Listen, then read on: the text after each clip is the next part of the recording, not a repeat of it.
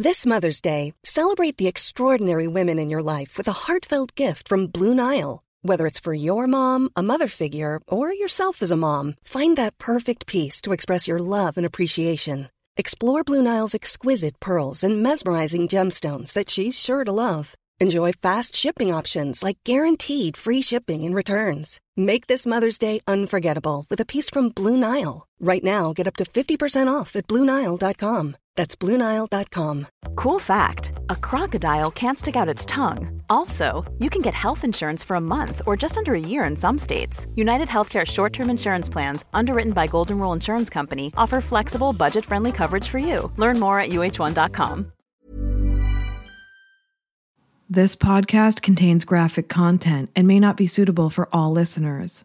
Listener discretion is strongly advised. True North True Crime is produced on the territories of the Coast Salish people.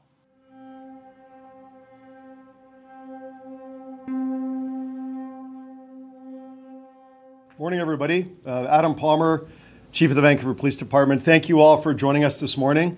There's a few things that we do want to talk to you about this morning. So just before 6 p.m. last night, 3 people were amongst a crowd of other people near the festival's main stage, near Columbia and Kiefer Street. So that would be the 500 block of Columbia Street. With no warning and for no apparent reason, a stranger approached these 3 people and attacked them, stabbing each of them. The victims are a man and a woman in their early 60s and another woman in her early 20s. The 3 victims were all taken to local hospital for treatment. The injuries are serious, but not life-threatening. VPD officers were working a special assignment call-out at the festival when these attacks occurred and immediately jumped into action, providing quick response and provided aid immediately to the 3 victims. They spoke to people nearby and obtained eyewitness descriptions of the suspect who had left the area immediately following the attack, and they relayed this information to many other officers working in the area. And I just have to say how incredibly proud I am of these police officers. Their poise, their quick thinking, their presence of mind, because I will tell you when something like that happens, there's an initial moment of chaos where you will see, rumblings in the crowd. You're not exactly sure what you're dealing with, but to go into that chaotic situation and to restore calm to that tragedy is exactly what our officers did. This prevented further victims and led to the quick arrest of a suspect. The suspect in these attacks is a 64-year-old man. He's a non-Vancouver resident who was located within minutes of the crime in the downtown east side and taken to jail. He has had contact with police in the past, but not here in Vancouver. We have no VPD records of this person. He was on a day pass from a Lower Mainland forensic psychiatric center outside of Vancouver. And we're also working with Crown Counsel to obtain charge approval, which we are hoping for in fairly short order. Though a suspect has been arrested, charges have not been laid, and as I mentioned, for that reason, I can't give you a lot of specific detail. And I also can't speak about the motive for the attack because I don't know what it is at this point. I know that there will be lots of questions, given, of course, we have had stranger attacks, we've had anti-Asian attacks in our city, and other type of hate-motivated crimes in our city. But this is obviously forming an important part of the investigation and is a key part as our investigators drill down to try and figure the motive. But I can't tell you that today, what the actual motive was and what was in the mind of this person when they acted the way they did. But it will be an important part of the investigation and also, of course, future court proceedings. The victims have been treated for their injuries, and in time, their physical scars should heal. But their emotional scars and the scars inflicted on the community as a result of this crime will, of course, take much longer. Please know that we're in this together and that we have your backs and that crimes like this one that happened last night do not define the Chinatown community. And I promise you that myself and members of the Vancouver Police Department will continue to work closely with Mayor Sim, with our council, and all of our community leaders that we have here today and others in community to do everything in our collective power to support you and build on the tremendous progress that we have made together in Chinatown. I will now turn it over to Mayor Ken Sim before taking any questions. On an evening that should have been a joyous celebration, British Columbians once again came face to face with not only a faltering justice system, but a deeply disturbed individual from its recent past. A man that many believed had been locked away for good. This episode presents the murder of Stephanie Joy Donnelly and the continuous crimes of her father, Blair Evan Donnelly. And you are listening to True North True Crime.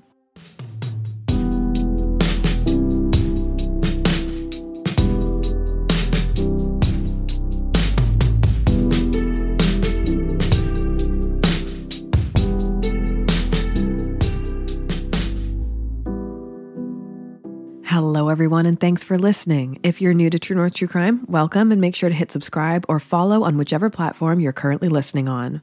If you'd like more True North True Crime, you can subscribe to TNTC Plus on Apple Podcasts or on Patreon. For $5 a month, you'll get early access to our regular episodes. All of our episodes will be ad-free and, of course, exclusive bonus episodes. We invite anyone with case suggestions to send us an email to truenorthtruecrime@gmail.com. Please note we do prioritize cases that are sent to us directly from family members or close contacts of a case, but are more than happy to receive case suggestions from all of our listeners. We put this episode together using publicly available news articles as well as court documents. As an additional content warning, this episode contains content around severe mental health diagnoses and extreme violence. Without further ado, let's go ahead and get right into tonight's episode.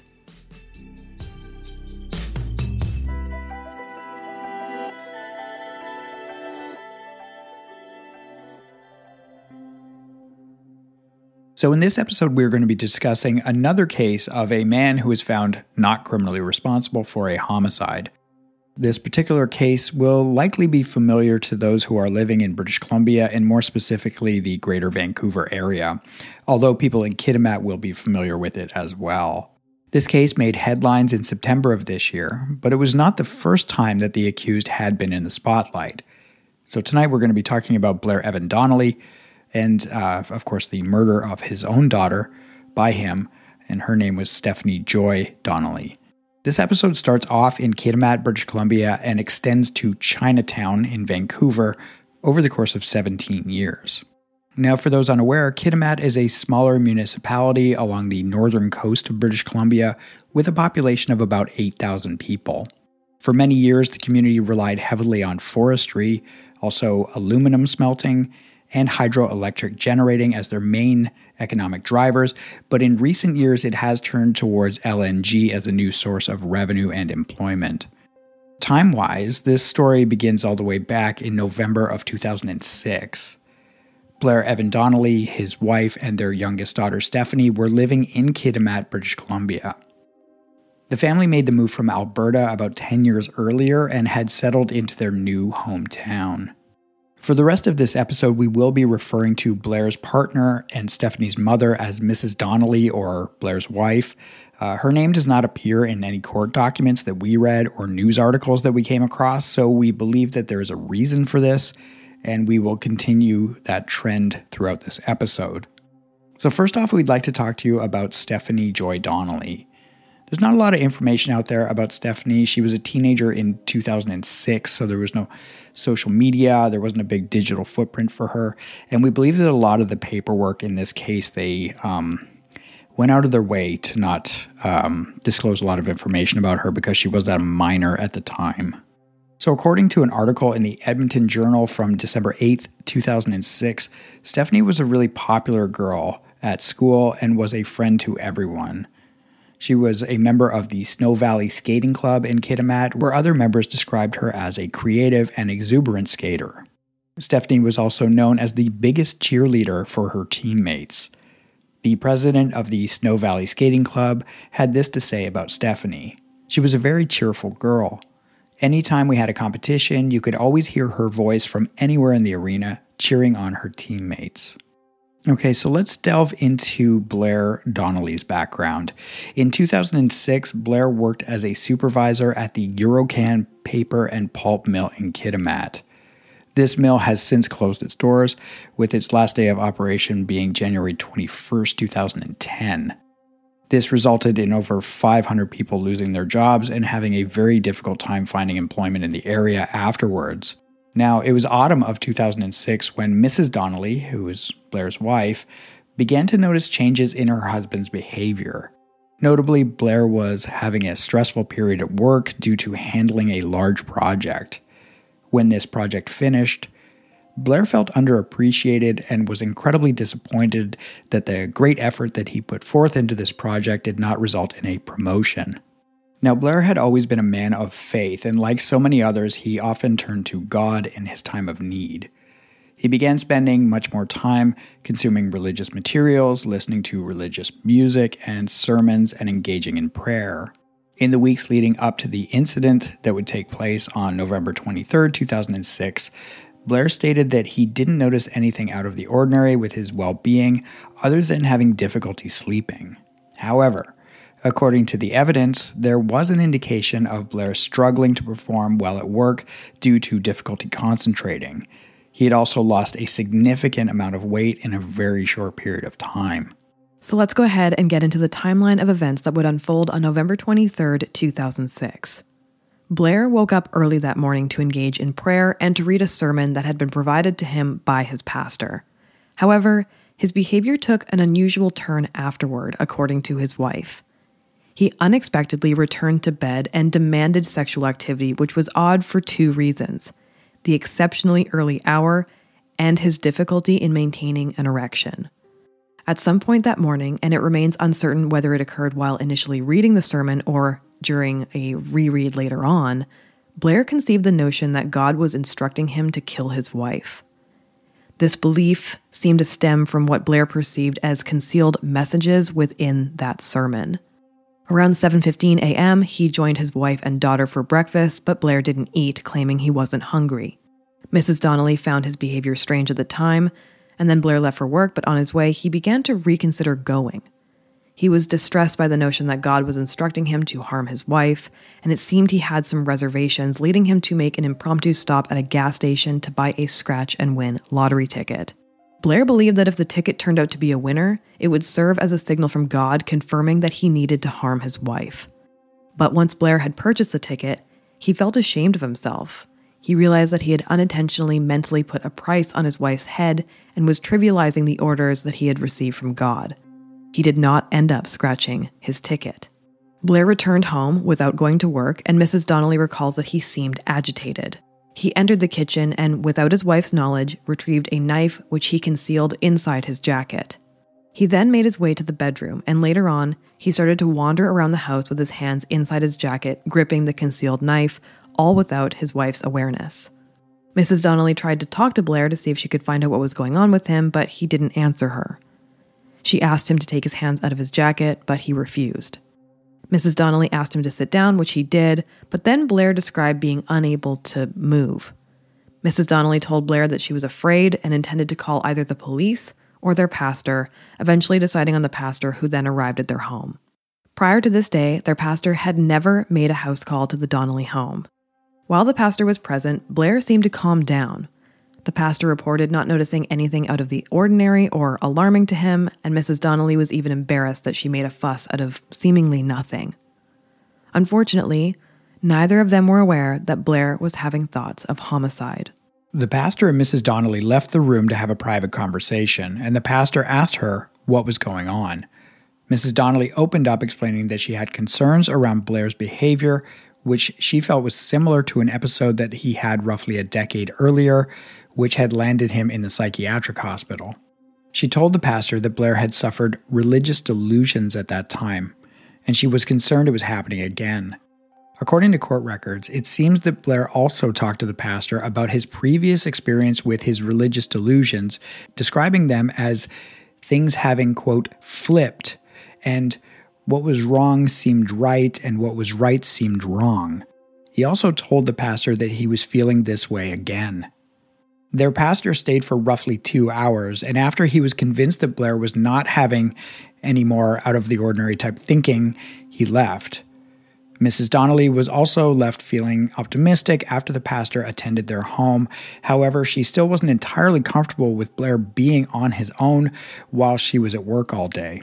She had a shift from 1 p.m. to 9 p.m., and she asked Blair if he could spend some time at a friend's house while she was at work, and Blair agreed.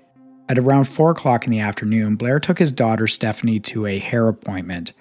After he dropped Stephanie off, he came back home, and then around 4:30, a coworker came over to retrieve a cell phone and a pager. The coworker spent approximately 20 minutes at the Donnelly residence, and the coworker reported that Blair displayed peculiar behavior during that visit. The two were not particularly close, nor did they share the same religious beliefs. Nevertheless, Blair Donnelly engaged in religious discussions throughout the entire visit, and the coworker noted a distant, unfocused look in his eyes. Later, when asked about this visit with the coworker, Blair described it as mystical and surreal, and for whatever reason, he decided that this conversation had been of great significance.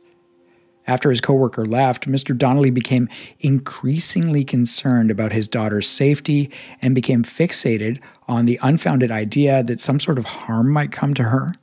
There was no legitimate basis for this line of thought. Blair had attached special significance to various unrelated and objectively inconsequential incidents, leading him to believe that Stephanie's life was indeed in peril. In response, Blair reached out to his wife at her workplace, and she subsequently contacted the hair salon to confirm that Stephanie's appointment would continue for another hour.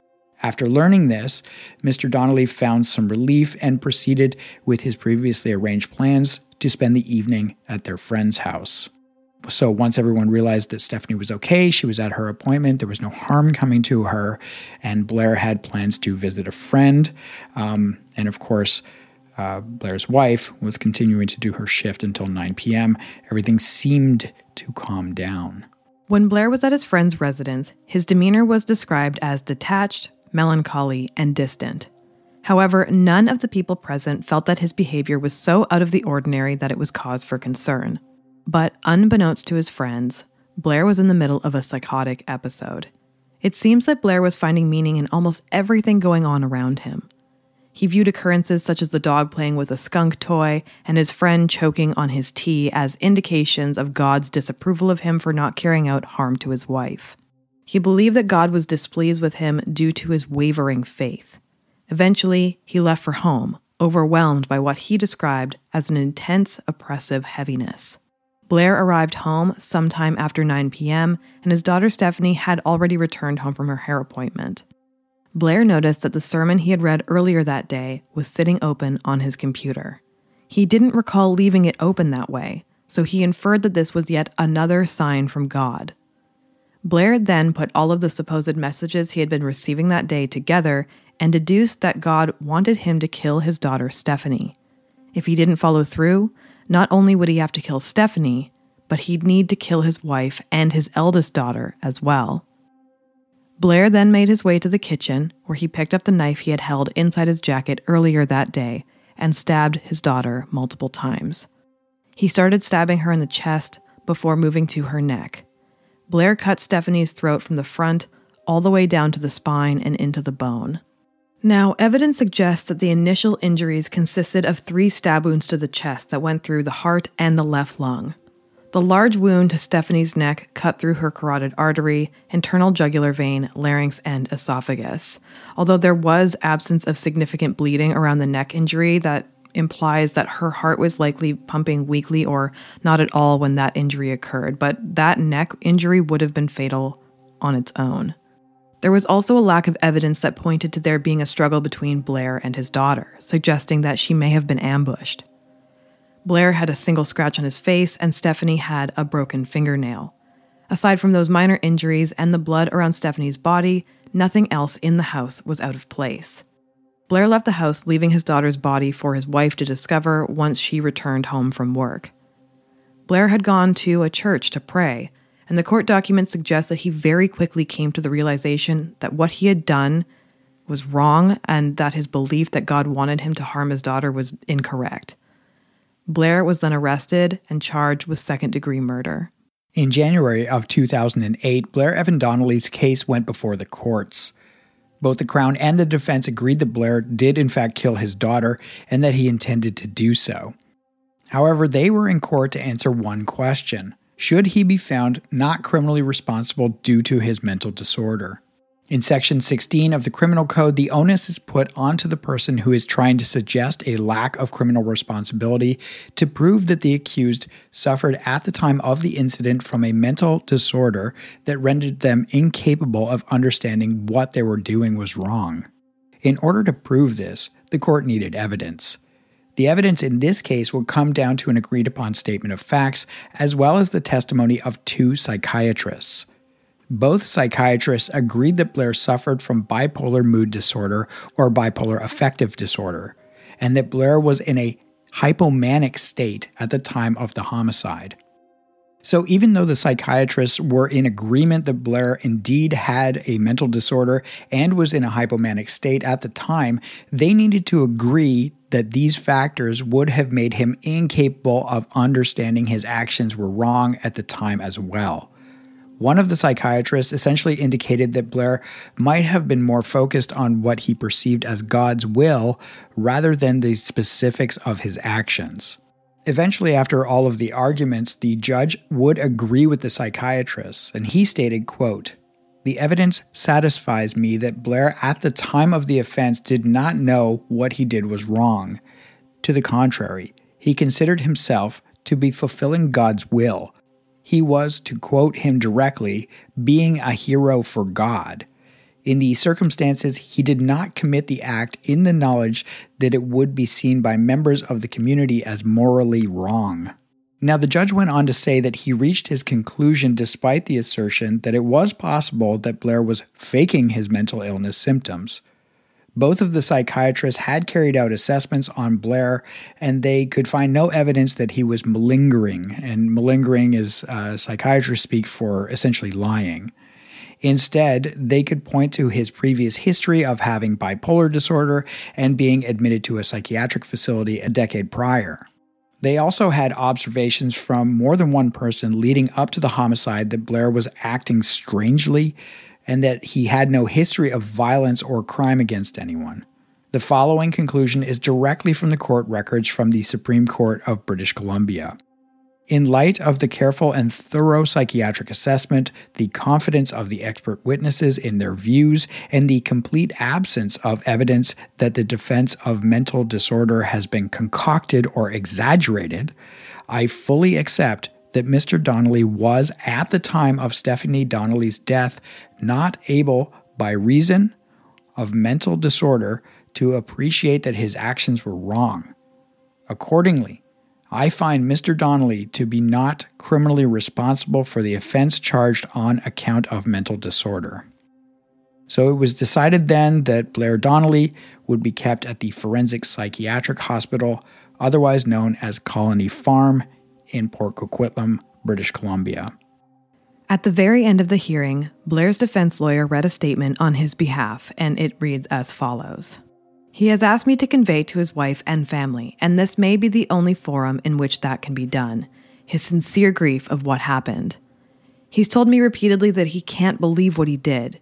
The depth of his emotion about what occurred is still resonating with him each and every day, and he wishes that he could undo everything that happened and which brought him here and made this whole tragic event ruin him and first and foremost his family. And he says that but for his mental difficulty that he had, which he didn't realize the significance of, the last thing he would have wanted to do was hurt anyone, let alone his wife and daughter or daughters. And I just wanted to state that on his behalf, he is, quite frankly, unable to state it himself, or he would do so. For those unaware, the Forensic Psychiatric Hospital at Colony Farm is a 190-bed secure facility in Coquitlam, British Columbia. Now, Colony Farm treats people who have been found not criminally responsible for a crime or were unfit to stand trial due to mental disorder. The hospital is operated by the Forensic Psychiatric Service Commission, which is part of the Provincial Health Services Authority. Colony Farm was originally part of the Riverview Psychiatric Hospital. The farm was hoped to be a place where residents of Riverview could learn skills and supply Riverview with food. However, by the time Riverview was closed and basically became a de facto film studio for 2 decades, Colony Farm was positioned as the place where people were committed to involuntary treatment, usually after violent crimes. The prisoner list at Colony Farm has been a who's who of British Columbia's most violent offenders. Colony Farm boasts wraparound treatments for those in its care. However, recent revelations have shown that the hospital is far from safe. There have been a few patients who have simply walked away or not returned after being granted a day pass. In 2022, multiple workplace safety violations were identified after 3 workers were attacked by a patient. 2 of those workers suffered concussions, and 1 was left with back pain after an assault inside of a kitchen. The hospital, which is about 28 kilometers east of Vancouver, has a history of serious workplace safety infractions over the last decade. In 2019, the hospital was ordered to pay the largest WorkSafe penalty issued in the province's history for repeated safety violations after 5 workers were injured in 2 separate attacks by patients.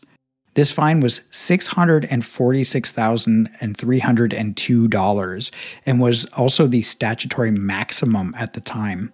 The hospital was also penalized $15,000 in 2016 for failing to comply with WorkSafe BC orders and $75,000 in 2014 after an attack by a patient in the hospital's high-security unit left a worker with serious injuries.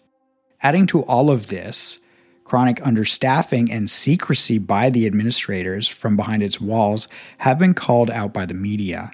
There have been instances where government agencies have demanded records from the facility only to receive paperwork from the hospital that was grossly out of date or had keywords and phrases redacted. One WorkSafe BC report noted that the hospital's procedures were found to be lacking and didn't include steps for preventing violence by patients under certain specific circumstances.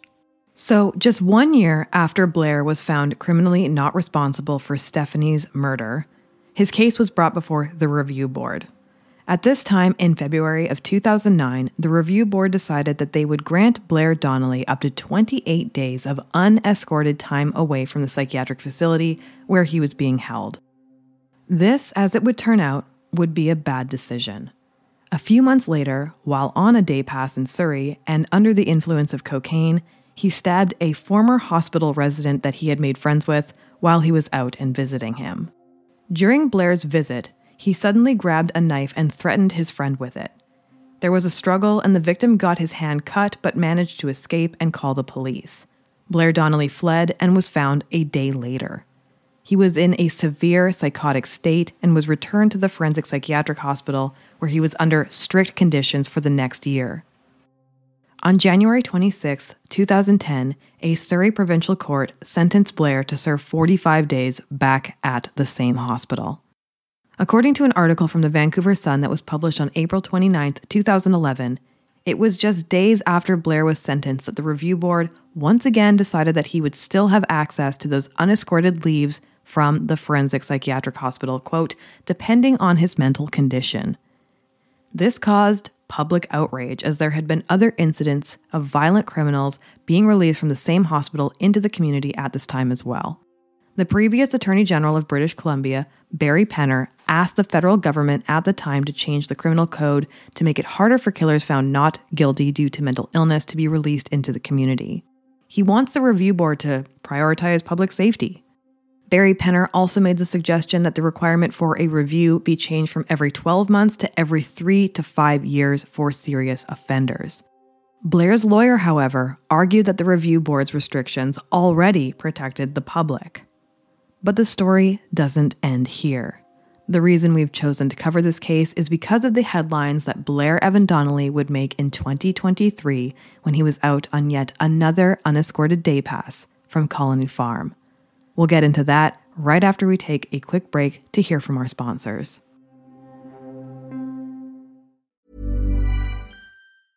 Cool fact, a crocodile can't stick out its tongue. Also, you can get health insurance for a month or just under a year in some states. United Healthcare short-term insurance plans, underwritten by Golden Rule Insurance Company, offer flexible, budget-friendly coverage for you. Learn more at UH1.com. Everyone knows therapy is great for solving problems, but getting therapy has its own problems too, like finding the right therapist, fitting into their schedule, and of course, the cost. Well, BetterHelp can solve those problems. It's totally online and built around your schedule. It's surprisingly affordable too. Connect with a credentialed therapist by phone, video, or online chat, all from the comfort of your home. Visit BetterHelp.com to learn more and save 10% on your first month. That's BetterHelp, H-E-L-P.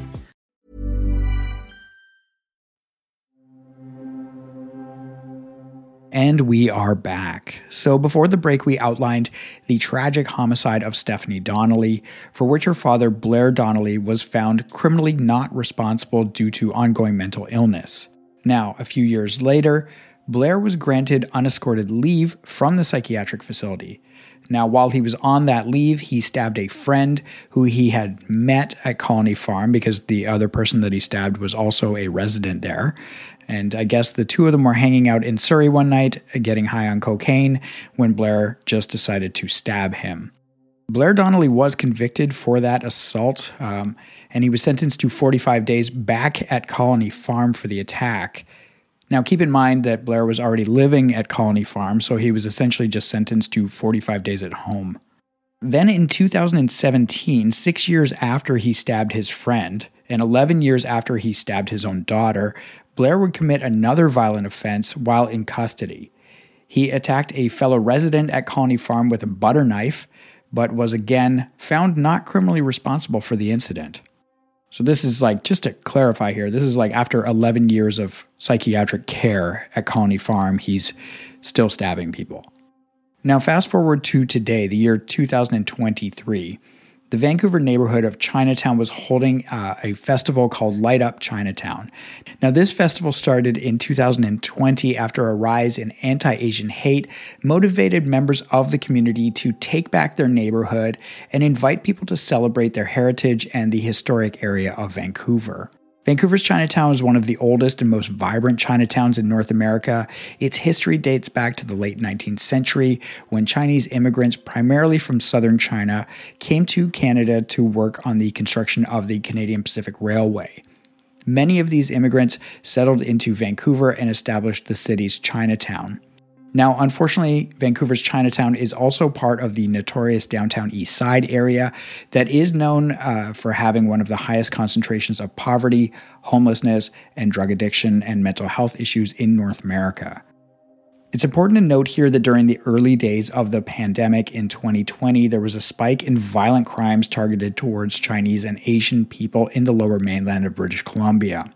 And nowhere felt that impact more than Vancouver's Chinatown. Add to this that there was significant urban decay in the area. The lack of foot traffic and shuttered businesses created the perfect storm for Chinatown to be overrun by a less than respectful element of society.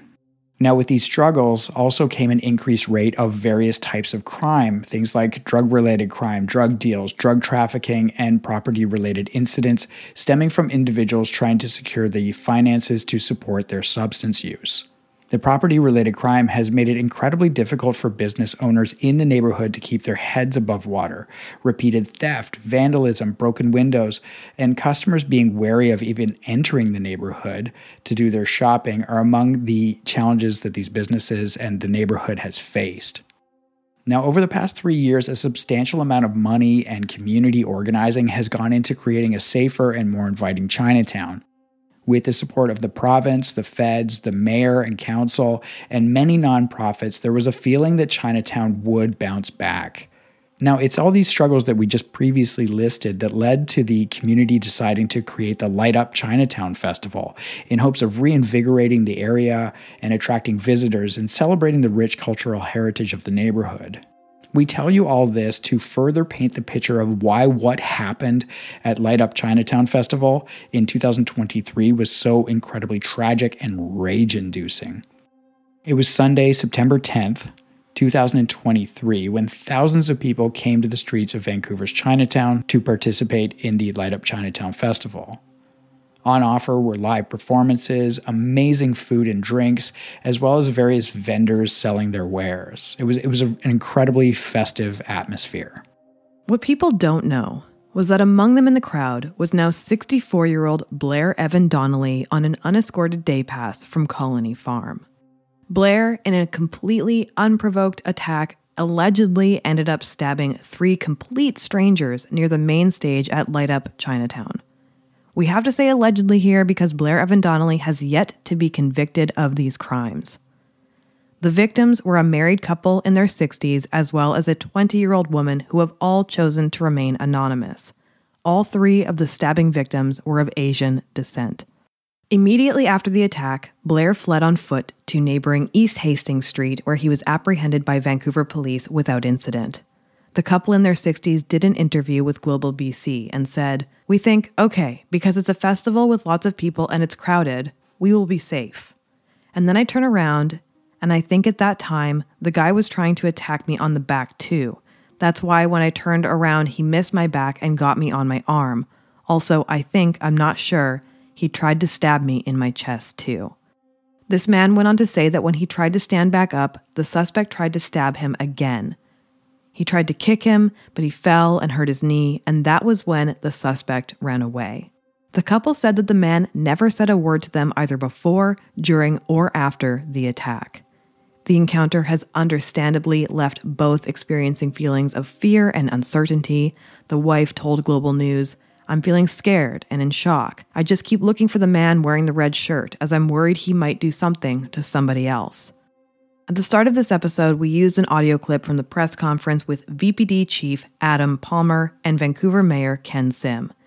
Here's another portion of that presser where Chief Palmer fielded questions from reporters. As police chief, how concerning is it to you that the suspect was out on a day pass from a local psychiatric facility and able to essentially crash a community event and stab 3 strangers? Well, it's very concerning. It's terrible. But I have to frame it that we have to remember that there are many people in community suffering from mental health issues, and the vast majority of people in community with mental health issues don't have any interaction with the police whatsoever, and they function well on medication or through counseling or different family supports. But there are some people in our community that don't function well and are a danger to the general public. And this person is one of those people, apparently. So I do have a lot of concerns when somebody of that nature is out roaming around, not just anywhere in our community. Also, other issues like stranger assaults. We have launched large projects such as Project Reclaim, which was a joint project with our major crime section, our patrol officers, our diversity section, and other elements of the department to bring people to justice that commit stranger assaults. And we've had very good success. We've reported many of those to you. Steve Addison could provide you many examples afterwards of arrests that we have made where people have committed these types of offenses. There's always a concern, and I'm just going to go back to your comment, when you have that intersection of mental health issues and criminality. And most cases of mental health issues don't intersect with police, but some do. And when they do intersect with police, sometimes they can be quite serious. So we do have very advanced programs in place with Coastal Health and the provincial government to address those issues, not only reactively, but proactively.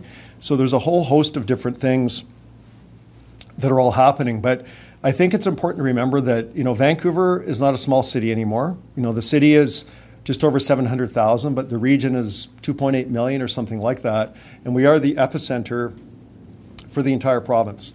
So any large city in Canada or the United States, you are going to see, unfortunately, sometimes acts of violence. You're going to see things in our community that can be shocking at times. But I think it's important that, we work together to have plans before crisis happens, proactively, to prevent things from happening.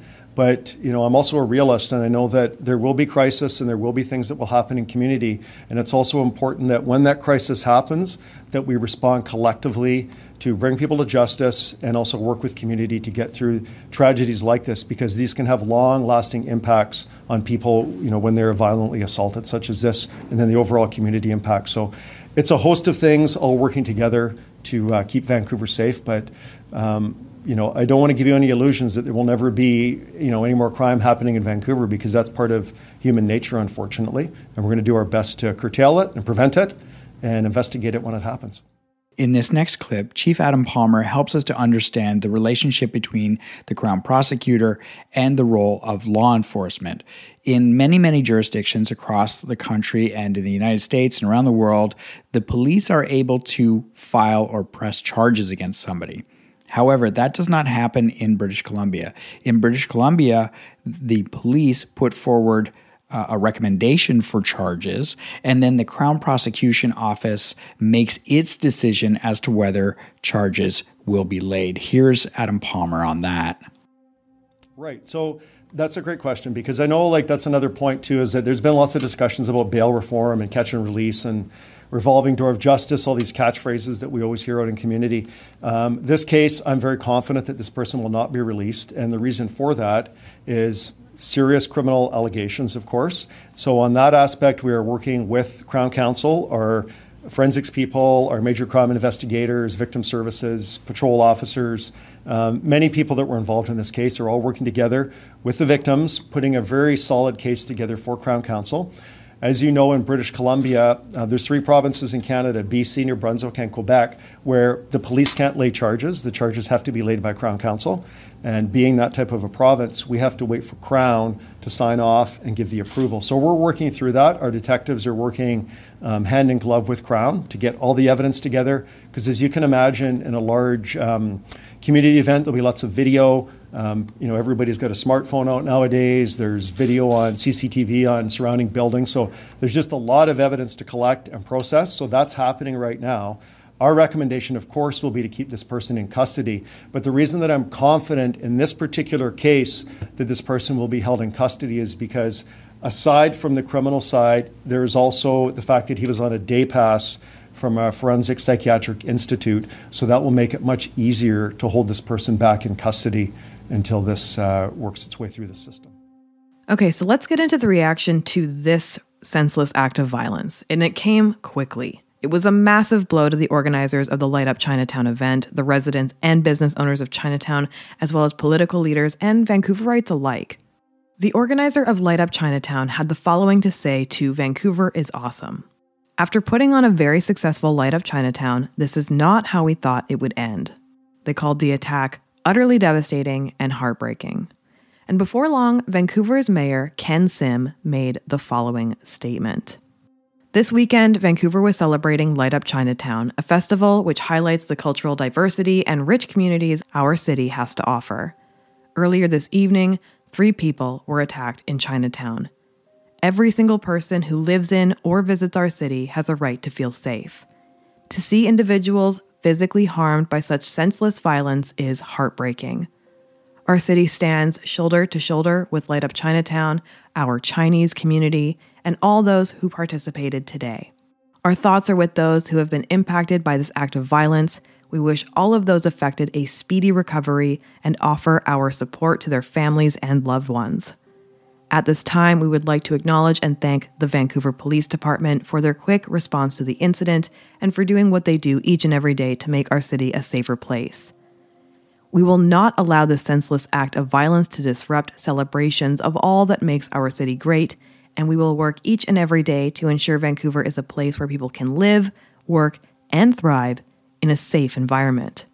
And then on September 12, 2023, British Columbia's Premier, David Eby, did a press conference where he was uncharacteristically angry. I mean, this guy is usually just kind of a chill academic speaker.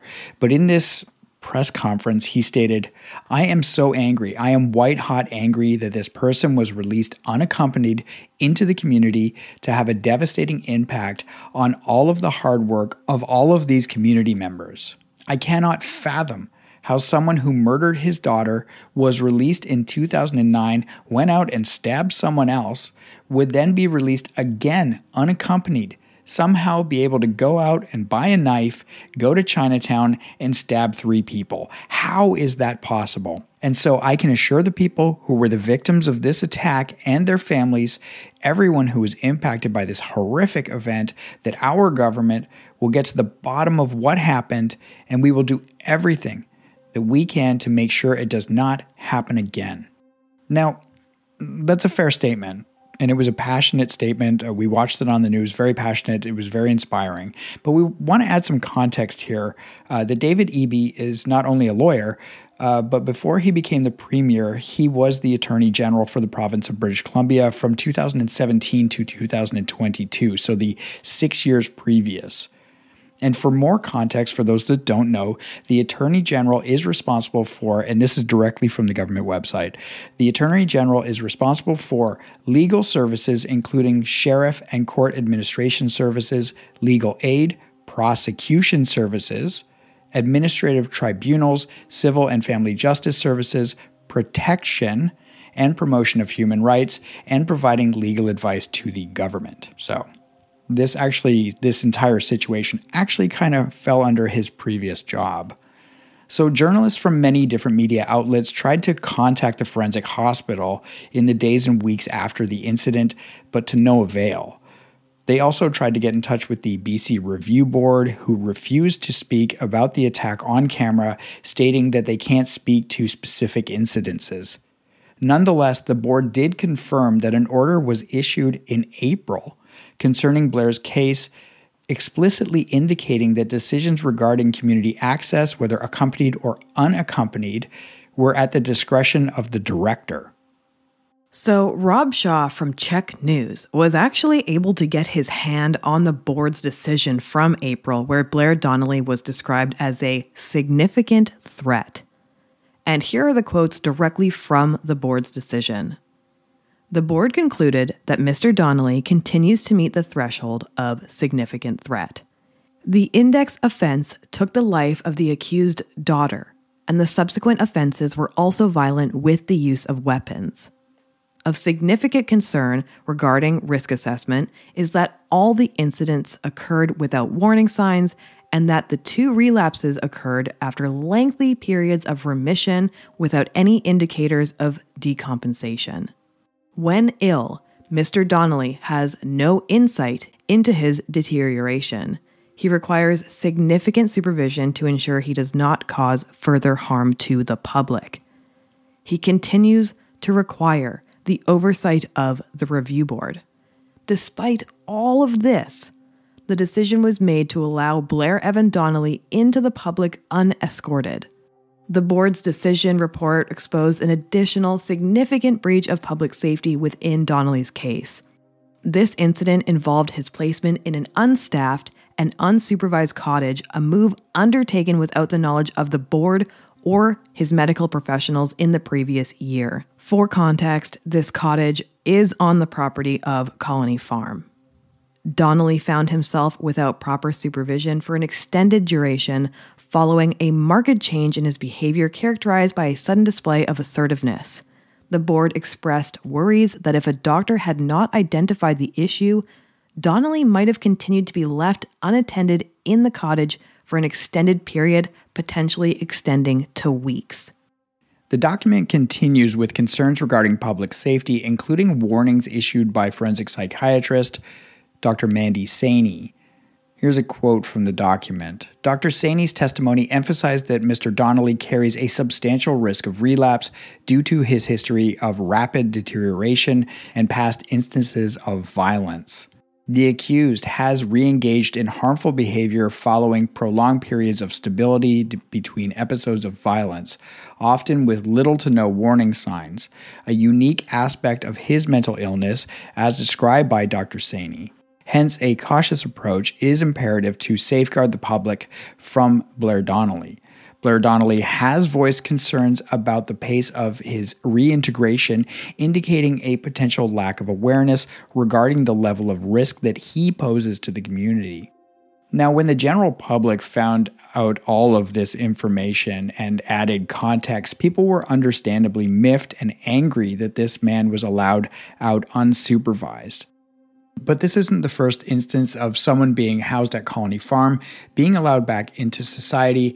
In fact, according to an article from the Vancouver Sun, between the fiscal years of 2018 and 19 and 2022 and 23, the Forensic Psychiatric Hospital provided an average of 4,516 day passes per year. Now, out of those over 4,000 day passes, there was an average of 7 instances of unauthorized absences, which is when a patient does not return back to the facility when they were supposed to. But the BC Mental Health and Substance Use Services added, quote, It is extremely rare for a Colony Farm patient deemed clinically ready for a day pass to have interactions with the justice system while on a day pass. So you can decide for yourself whether that makes you feel safe or not. And of course, as we have stated and been stated throughout this episode, not all people with mental health issues are violent. It is a very, very small percentage of people. And what really this episode is about is what do we do with that small percentage of people and how do we keep people safe? Now, for those of you who subscribe to TNTC Plus, you will now be familiar with the aspects of this case because of our coverage of the Alan Schoenborn case on a TNTC Plus exclusive episode this month. Alan is also a patient at Colony Farm due to him being found criminally not responsible for killing his 3 children during a mental health crisis. Alan and Blair's cases have many similarities, which prompted Dave Teixeira, who is a victims' rights advocate, to speak out after the Chinatown stabbing incident. Now, for context, Dave acted as the family spokesperson for Darcy Clark, who was Alan Schoenborn's wife, in the wake of the murder of Schoenborn's children in 2008. Dave spoke with City News and said that the BC Review Board ignored the medical professional's advice when it came to Blair Donnelly's request for unescorted leave. He said, "It's astonishing Donnelly was allowed a day pass, given he was deemed a significant threat." When referencing the BC Review Board document that was obtained by journalists, David said it reads like a desperate warning from the medical professionals who worked with Donnelly. For those who might be unfamiliar with what the BC Review Board does, we'll quickly summarize it for you. When a person is found NCR, or not criminally responsible, or deemed unfit to stand trial due to mental illness in BC, they are referred to the BC Review Board. The BC Review Board is composed of various members, including a chairperson, psychiatrists, psychologists, legal professionals, and community representatives. The board is tasked with making decisions regarding the detained individual's disposition, treatment, and potential release. They regularly assess and review the mental state of the accused individuals to determine if they continue to pose a significant threat to the public and if their mental health has improved. They also assess whether the individual can be safely managed in the community. The BC Review Board conducts annual or periodic hearings for each individual under its jurisdiction, which in the 2021-2022 fiscal year was 256 offenders. During these hearings, the board reviews the evidence and may hear testimony from various stakeholders, including the accused person, mental health professionals, legal representatives, as well as victims. They are also responsible for considering public safety when it comes to their decision-making. Their decisions aim to balance the rehabilitation and treatment needs of the individual with the protection of the community in mind as well. Now, Dave Teixeira has on multiple occasions said that these annual review hearings are incredibly distressing for the families who have been impacted by the accused's actions. And the fact that they happen yearly doesn't allow for a proper amount of time for victims to heal from the trauma that they've already endured. The only way for these annual reviews to be avoided is to have the offender labeled as a high risk. The high-risk designation means that the offender is only up for review every 3 years rather than every year, thus allowing not only the family more time for healing, but also the offender to spend more time in treatment and other programs to aid in their rehabilitation. Crown actually applied for the high-risk designation to be given to Alan Schoenborn, but in 2017, the judge actually denied this request. This was despite the fact that Alan murdered his 3 children, and he's been involved in several violent incidents during his time at the Forensic Psychiatric Hospital. Darcy Clark, who was Alan's wife and the mother of the children that he murdered, was incredibly disappointed by the judge's decision. She said it was unexpected, shameful, and showed that public safety was not of paramount concern to the courts. Her actual quote is, "With this ruling, I have lost all hope that there will soon be additional peace of mind, that such long, drawn-out legal proceedings are now over." Heartbreakingly, Darcy Clark passed away just 2 years later in 2019. The circumstances around her death were never made public, but Dave Teixeira released a statement that said the following: Her family was tormented by an evil man, then an uncaring justice and review board system. My hope is that Darcy's legacy will be that as a society, we care more for women, children, and the victims of crime than we do for a murderer, and provide better support for those who suffer from mental illness.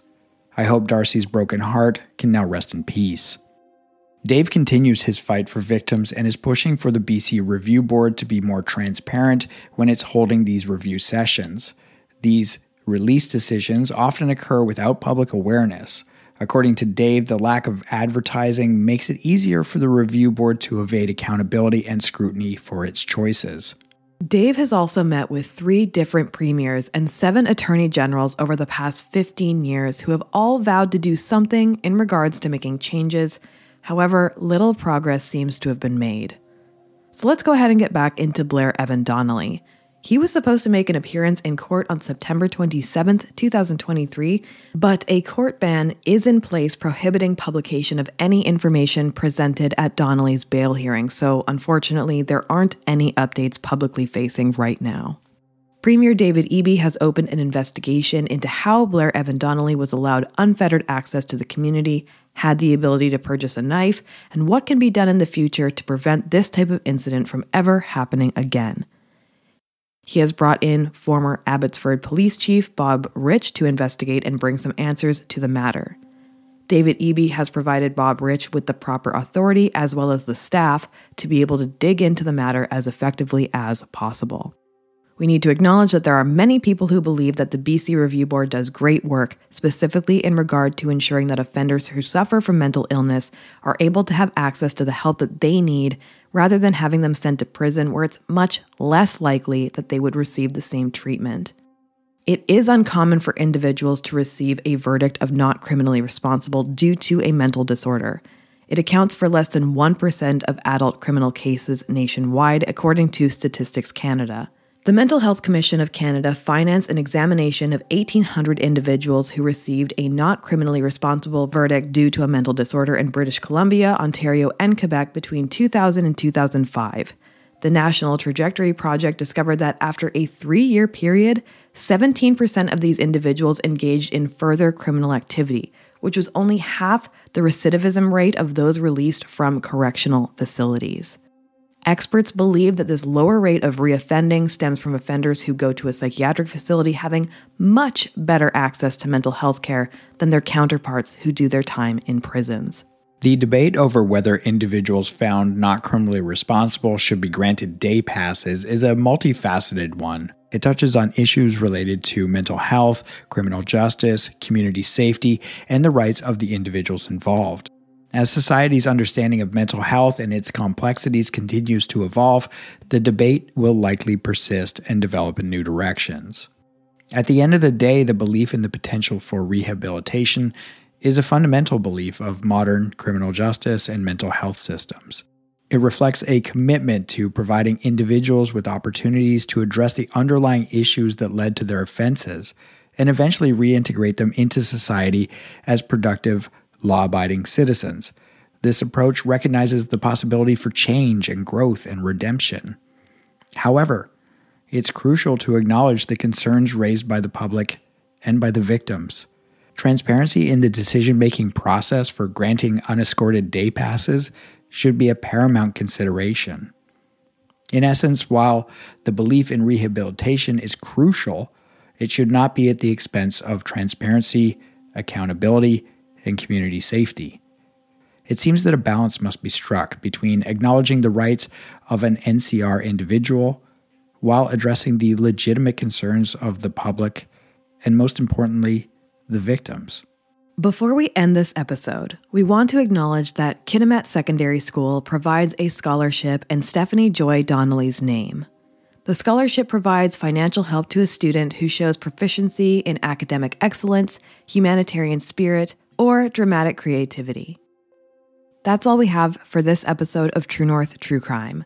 We will venture to post any updates on both Blair Evan Donnelly's case as well as Alan Schoenborn's on our social media pages in the future for anyone who wants to be kept in the loop. We will see you soon with a new episode. Until then, stay safe, everyone. Stay safe.